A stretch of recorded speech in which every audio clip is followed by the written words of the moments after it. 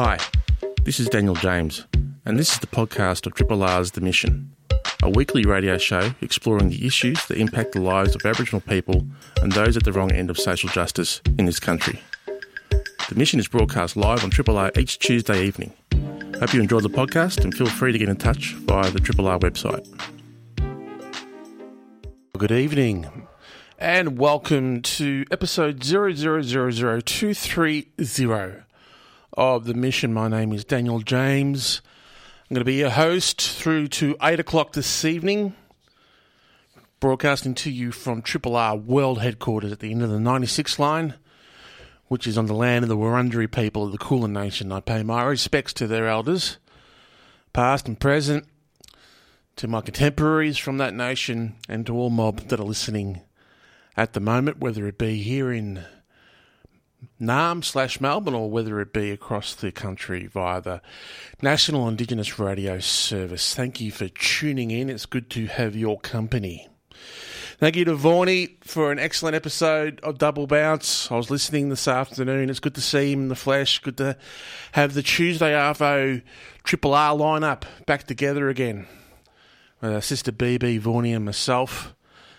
We're gradually getting back to regular programming on the grid, but there has been some sensational summer programming, as I'm sure you'll agree, for those of you who have been tuning into the R's over the course of the summer. I would personally like to thank Leah, who filled in on the 16th and the 23rd, to Neil and Tobias for their pop-up show, 1-800 Climate Emergency. Very informative, very entertaining. I hope that they find their way onto the grid at some point in the future. And thank you to Leah again for filling in the last couple of weeks. This is the first episode of a program called The Mission, and it's good to be back. What's been happening since I've been away, since late December? Well, there's been a little bit, hasn't there? There's always a little bit going on. I guess the main thing from our perspective here in this place called Victoria has been the backflip by John Pesciuto and the Nationals regarding their commitment to the treaty process here in Victoria. We also had, of course, the flim-flammery around Australia Day, the boring old culture wars that pop up every January. They're just getting to a point now where it's just more and more ridiculous. I think a lot of the culture warriors on the right saw the referendum as a one-box-ticks-all exercise in terms of addressing their pet peeves, whether it be Australia Day / Invasion Day, whether it be gender, trans issues, all issues relating to First Nations people. I think they saw the referendum as somehow a green light to change Australia back to the way that they envisage it to be, which I'm assuming is billy carts in the street and meat and 3 veg for dinner every evening. But I think what the reaction to Australia Day / Invasion Day proved was that the majority of Australians are moving down the line when it comes to that particular issue, when it comes to corporate Australia, civil Australia, our various tiers of government, commercial Australia, and individuals and community groups, sporting organisations are all moving away from Australia Day. Now, the main thing, of course, is that the kerfuffle around that, the bickering around that doesn't get us anywhere near to addressing issues that we need to address on a regular basis, on an urgent basis. Things like, of course, black deaths in custody, First Nations interaction with the justice system, full stop. All those sorts of issues, poor health attainment, poor educational outcomes, all of those issues, rising houses and housing. You want to talk about a housing crisis, then you should go to some of the remote communities in the north of this big brown land of ours and see some of the living conditions there. You don't even have to go that far. You can go to some of the suburbs and some of our major cities to see how First Nations of people living displaced from their homelands and trying to make a way in some of the cities and towns of this country.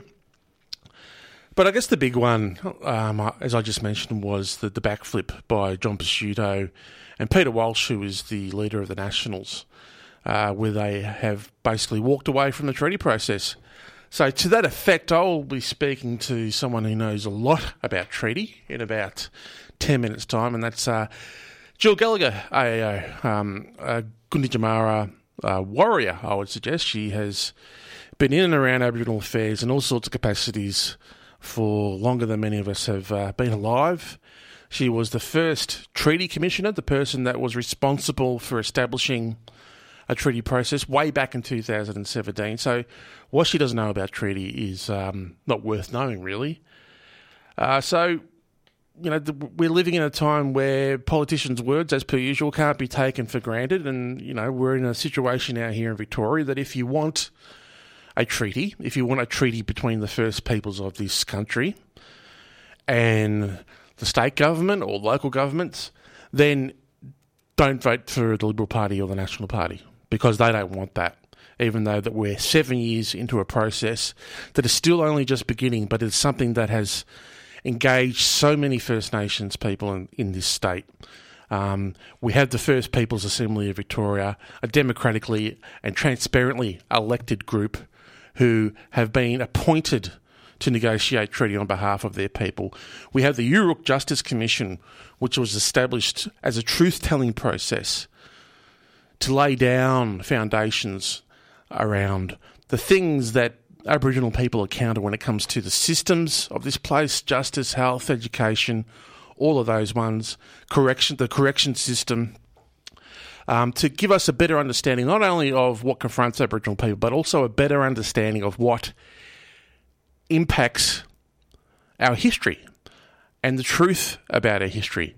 Well, it seems now that the Liberal National Coalition here in Victoria have thrown their hands up about that and don't want to know about it. So we'll explore that and a whole much more with Jill when she phones up in about 8 minutes' time.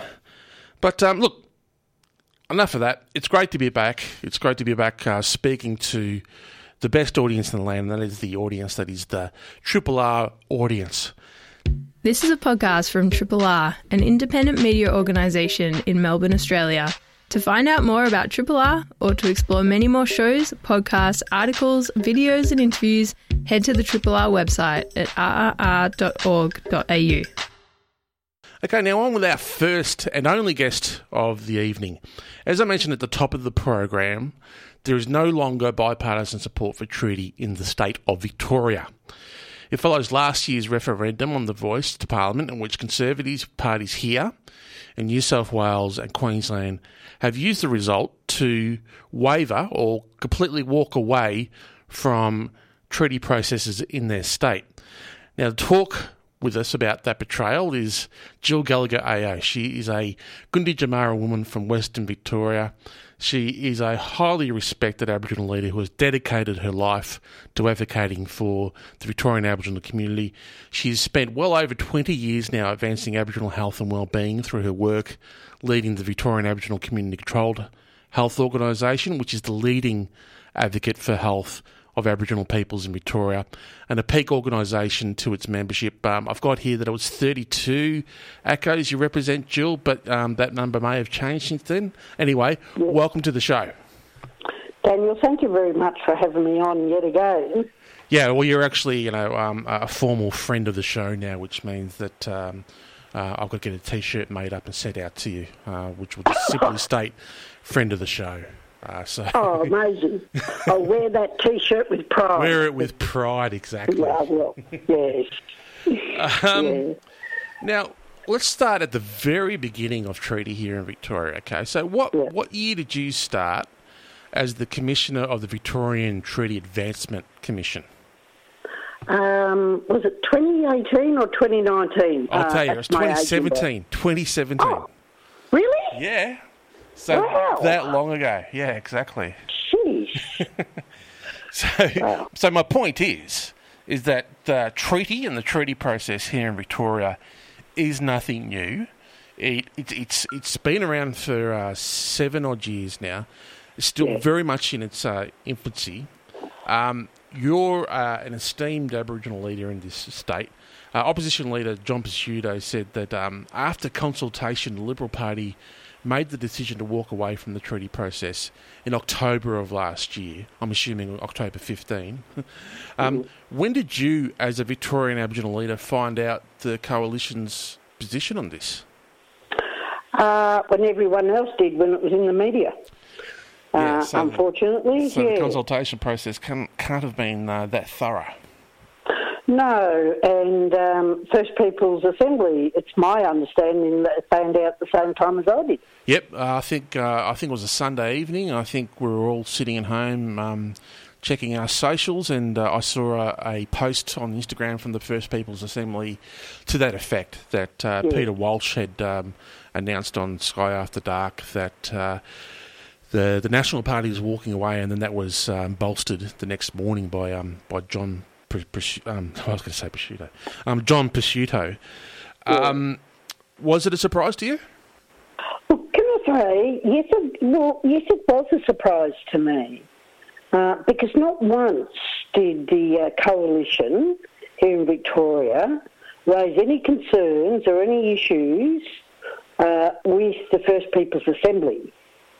To my knowledge, not once did they raise they had issues or concerns. I think that's correct, yeah. Yes. So it is a surprise to me, and, they've given their bipartisan support for all this time, and yet they've got the audacity to actually accuse the Labor Party of reneging on promises, Yeah. Hello?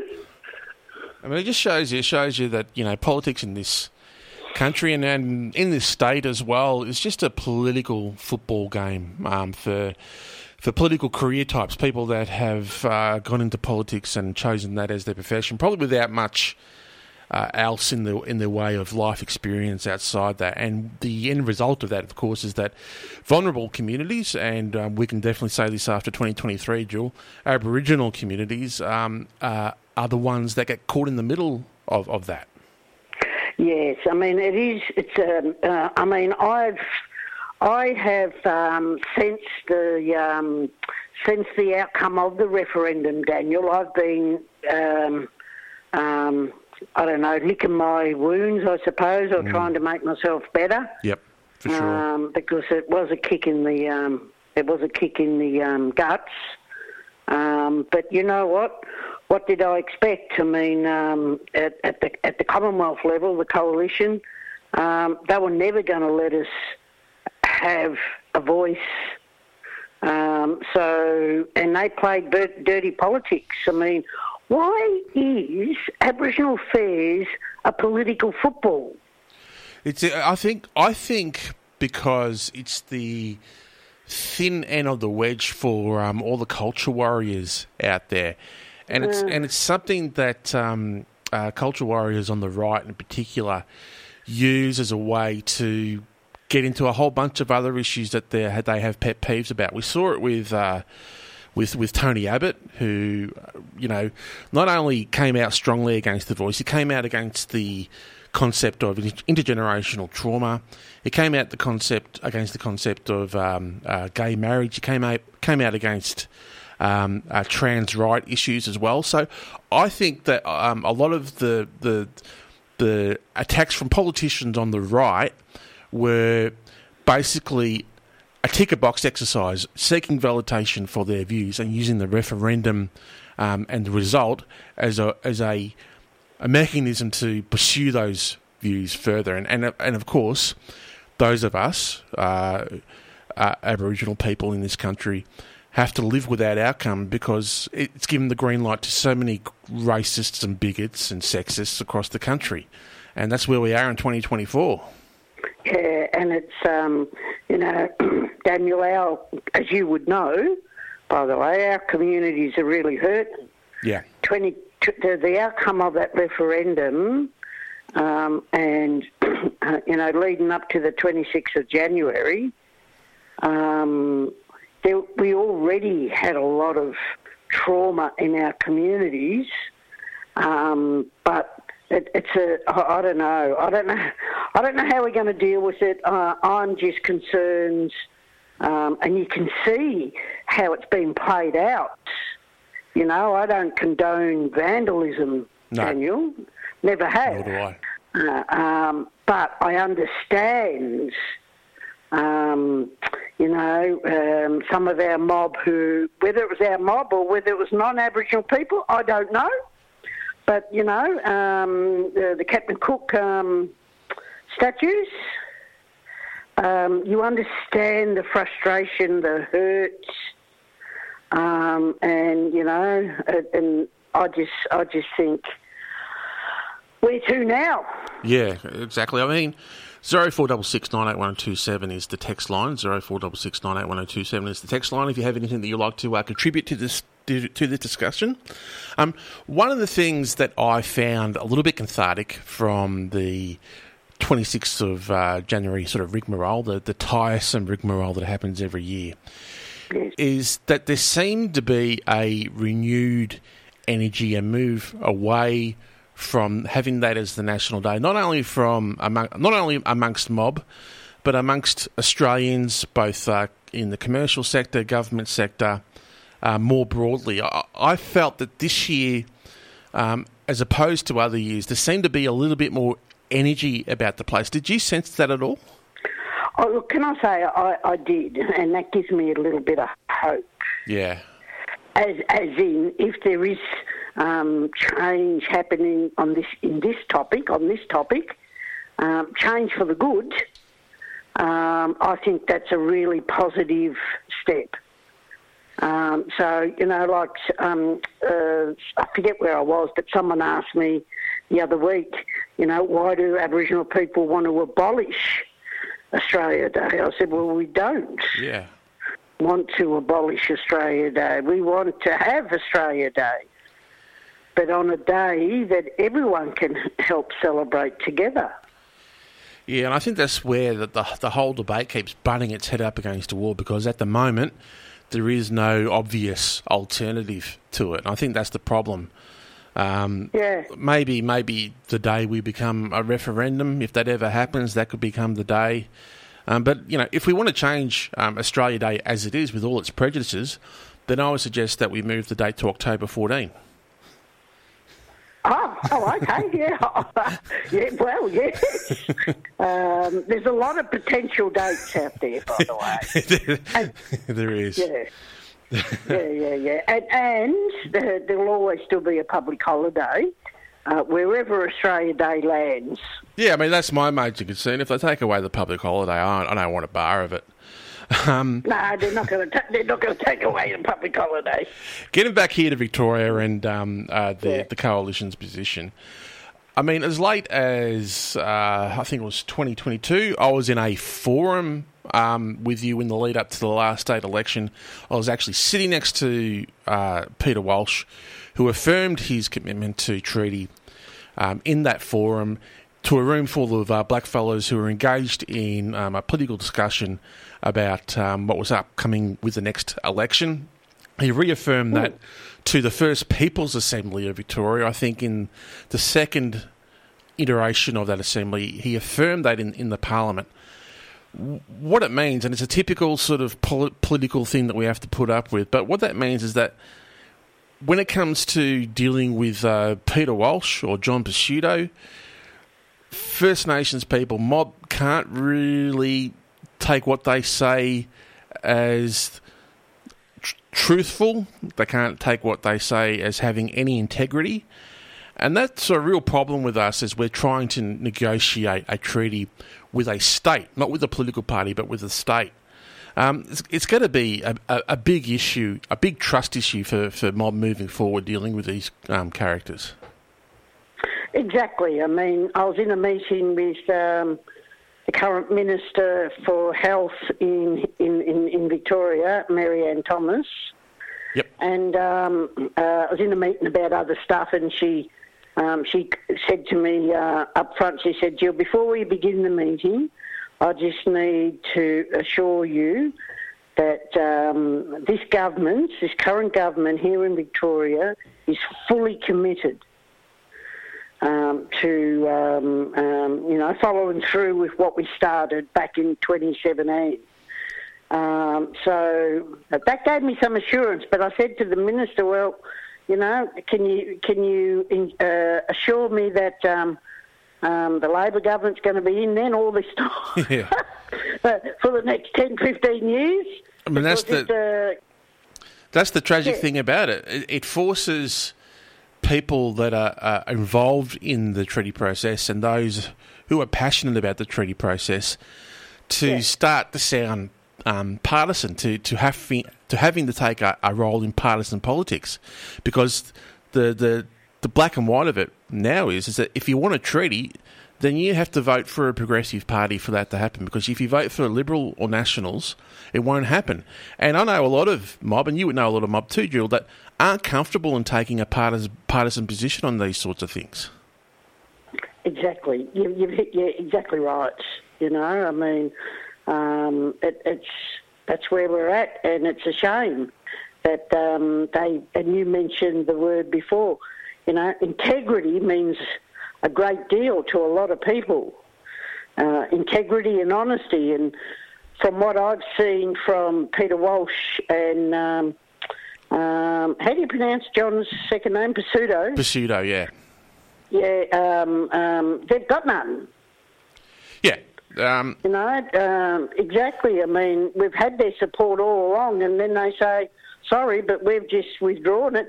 And I really don't understand the reason that they've given publicly why they've withdrawn support.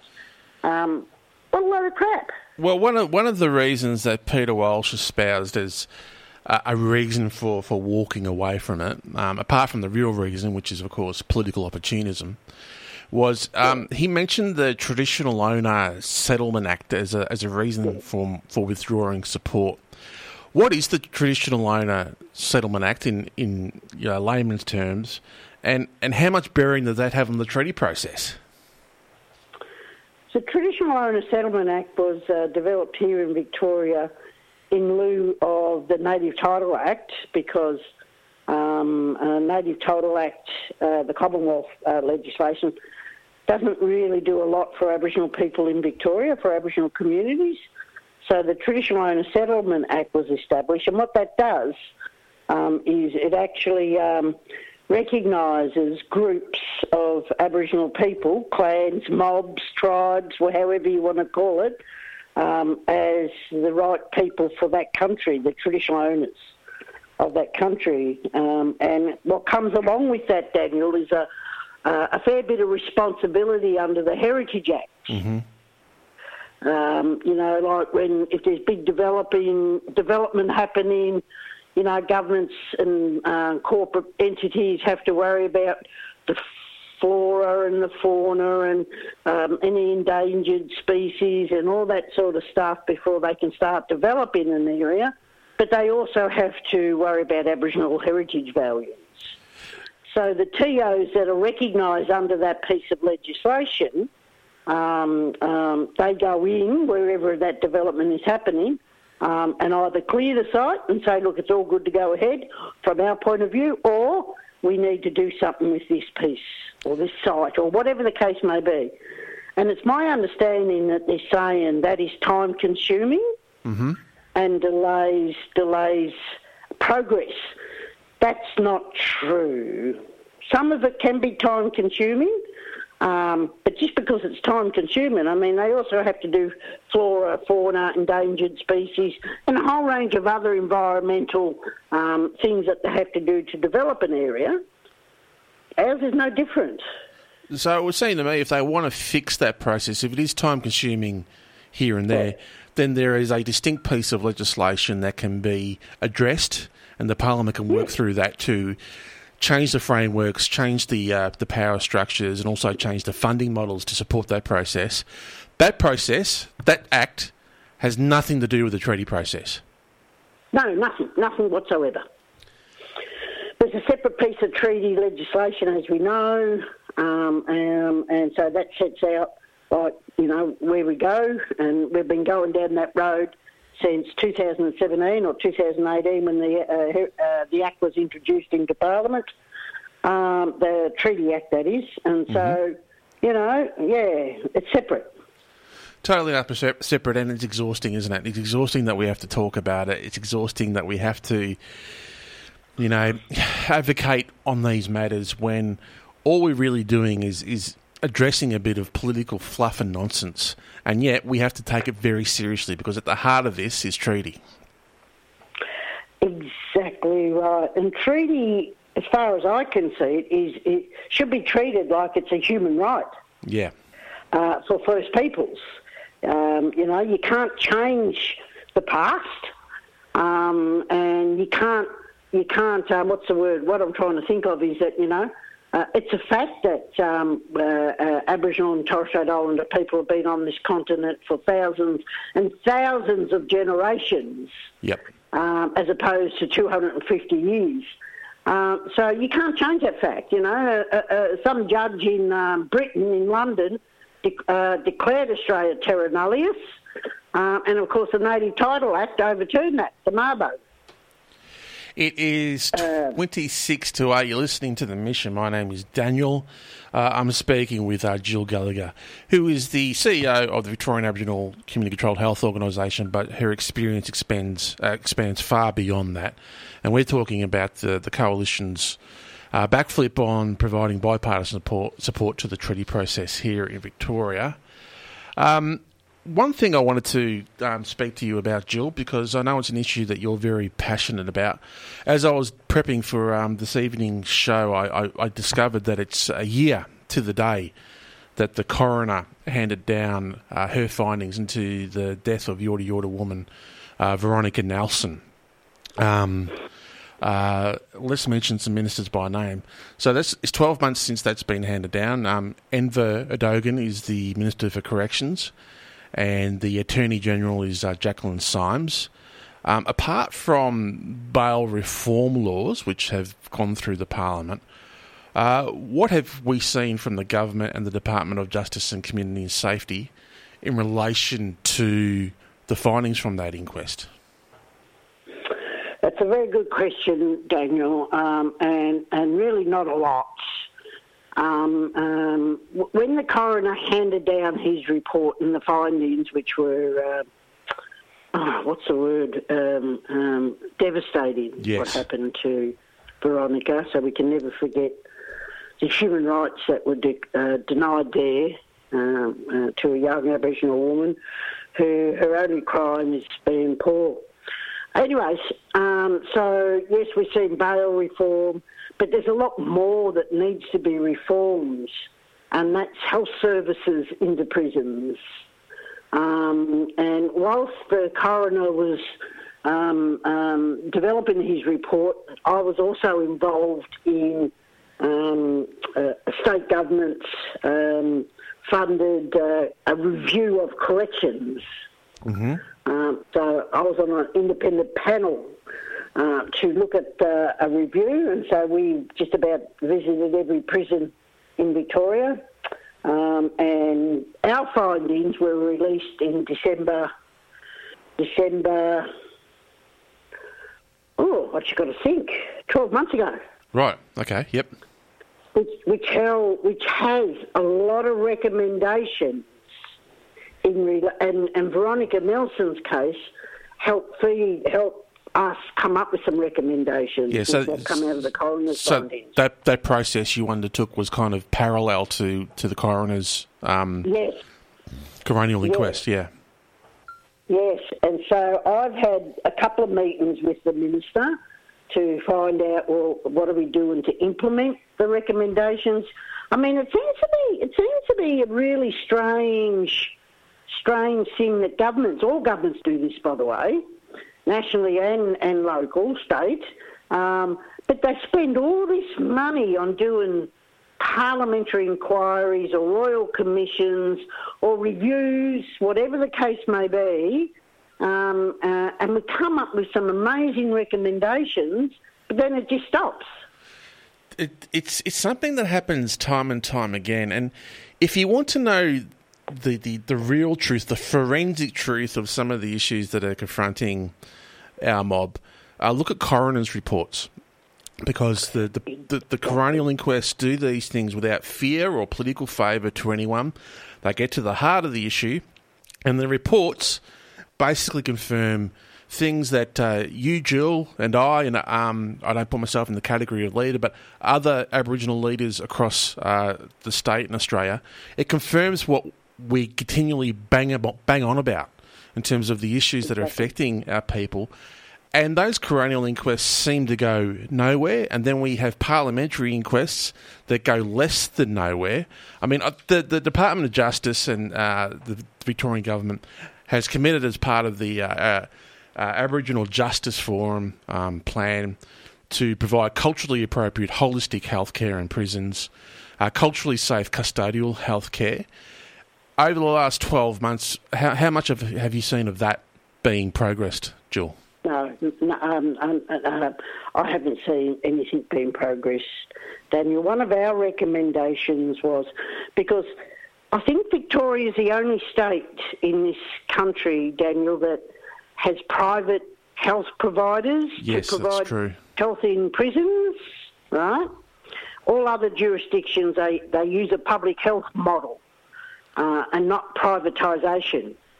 That's one of the biggest dilemmas, because, I mean, I'm not trying to disrespect any corporations or anything, but when you're driven by the almighty bottom line, because they want to make money on this, no business is going to take a contract from government and know that they're not going to make money, so they're going to...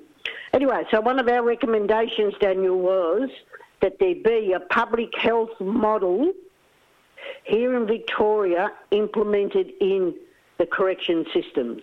Right. Yeah.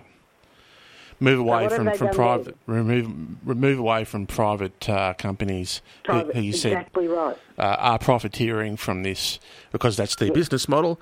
We see it in aged care, of course, as well. We see it in childcare. We see it in employment services, where the motivation is to make money, and services often suffer as a result of that. And so you've strongly advocated to move away from private companies providing healthcare within prison settings, because as we saw with the Veronica Nelson case, the healthcare that she received was basically non-existent. Exactly. And even though they had a GP that was employed by this private company, and I think the coroner had some very strong recommendations as to what should happen there. Now, did that happen? Well, it's a question that needs to be asked, and I think it's something that this program and other outlets that I write for and present to, etc., will keep a close eye on this, because the Veronica Nelson family and other families of people who have died in custody need answers to this, and the pressure must be kept on government, the Department of Justice and Community Safety, the Corrections Minister in Dogan, and of course the Attorney General Jacqueline Symes, because a big song and dance is made about this. A lot of head nodding goes on, but at the end of the day, we need to see action so these things don't continue to happen. And there's nothing in and around this, apart from the bail reforms, that would prevent instances like Arnie Tanya Day's or Veronica Nelson's tragic deaths happening again. Exactly. I mean, the bail reform was a no-brainer, really. Yeah. I mean, why would you punish someone who's got suspected of shoplifting the same way someone who has committed multiple murders or something? So, the punishment didn't fit the crime. Exactly. I should mention that the government has worked towards public drunkenness laws as well, which is welcome as well, seeing it as a health issue and not a criminal issue. But there's still so many other variables that need to be addressed to make sure that our people stop dying in custody. Sorry, go on. I was going to say, Daniel, on that, there needs to be a mechanism, because there's no mechanism now. That report that I spoke to you about, that I was involved in reviewing corrections right across Victoria, that report holds many great recommendations, but who's ensuring that they will implement those recommendations? Yeah, it's interesting. I mean, I think nationally... No one. I think nationally it's the Aboriginal Justice Forum, but how much heed that forum is paid to by the department and by the government is a question that needs to be asked as well. I know a lot of people in the Aboriginal Justice Forum get very frustrated with the government and the department, but look, I can promise you, Jill, it's an issue. No accountability. Yeah, and it needs to be. I mean, we see it all the time in Aboriginal affairs. The reason that the Black Deaths in Custody Royal Commission report wasn't implemented in full was because there was no one central body answerable or held accountable for actually implementing those recommendations. And that's as a result. That's exactly right. We have dozens and dozens of recommendations. Exactly. Yeah, Voice would have helped with that. The Voice would have said, well, okay, we know, we've got the roadmap here, we've got the recommendations, now let's see how we implement them. Before I let you go, Jill, more broadly in Indigenous health for Victoria and I guess across the country, because you're well connected with your peer health services and organisations across the country. What are some of the pressing issues for 2024 that VACCHO would like to address? I think one of some of the pressing issues is emotional and spiritual well-being of our communities. Mm-hmm. We know, Daniel, again, coming back to the coroner's reports, the coroner's has released, I can't remember the exact figures, so I won't quote, but the increase of suicides in the Victorian Aboriginal community is climbing and climbing. Right. So we need to start addressing that and look at how do we, it's a tough one, but how do we address that? We can't have those appalling numbers of suicides in the Victorian Aboriginal community. We have the highest rates in the country. Mm-hmm. So that's one thing that's on our agenda. The other thing is hoping to get some of our budget bids up around infrastructure for our services who can provide good services from, like Dandenong Aboriginal Health Service. They've been around, 25, 30 years? Might be even more, by the way, and they're going to get crusty with me if I've quoted that wrong. But, I mean, their building is falling down. Their GPs are saying, this is not safe. This is OH&S issues.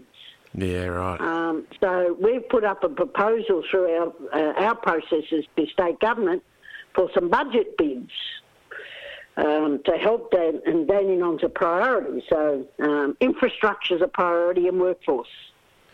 Okay, well, it never stops, Jill. 2023 was one hell of a year, and 2024 is going to be a challenging year also. Thankfully, it's not an election year here in Australia, because otherwise we'd have to put up with more of the toxic debate that seems to accompany political discourse in this country. But, Jill, thank you so much for your time. Thank you for everything that you've done and everything you continue to do.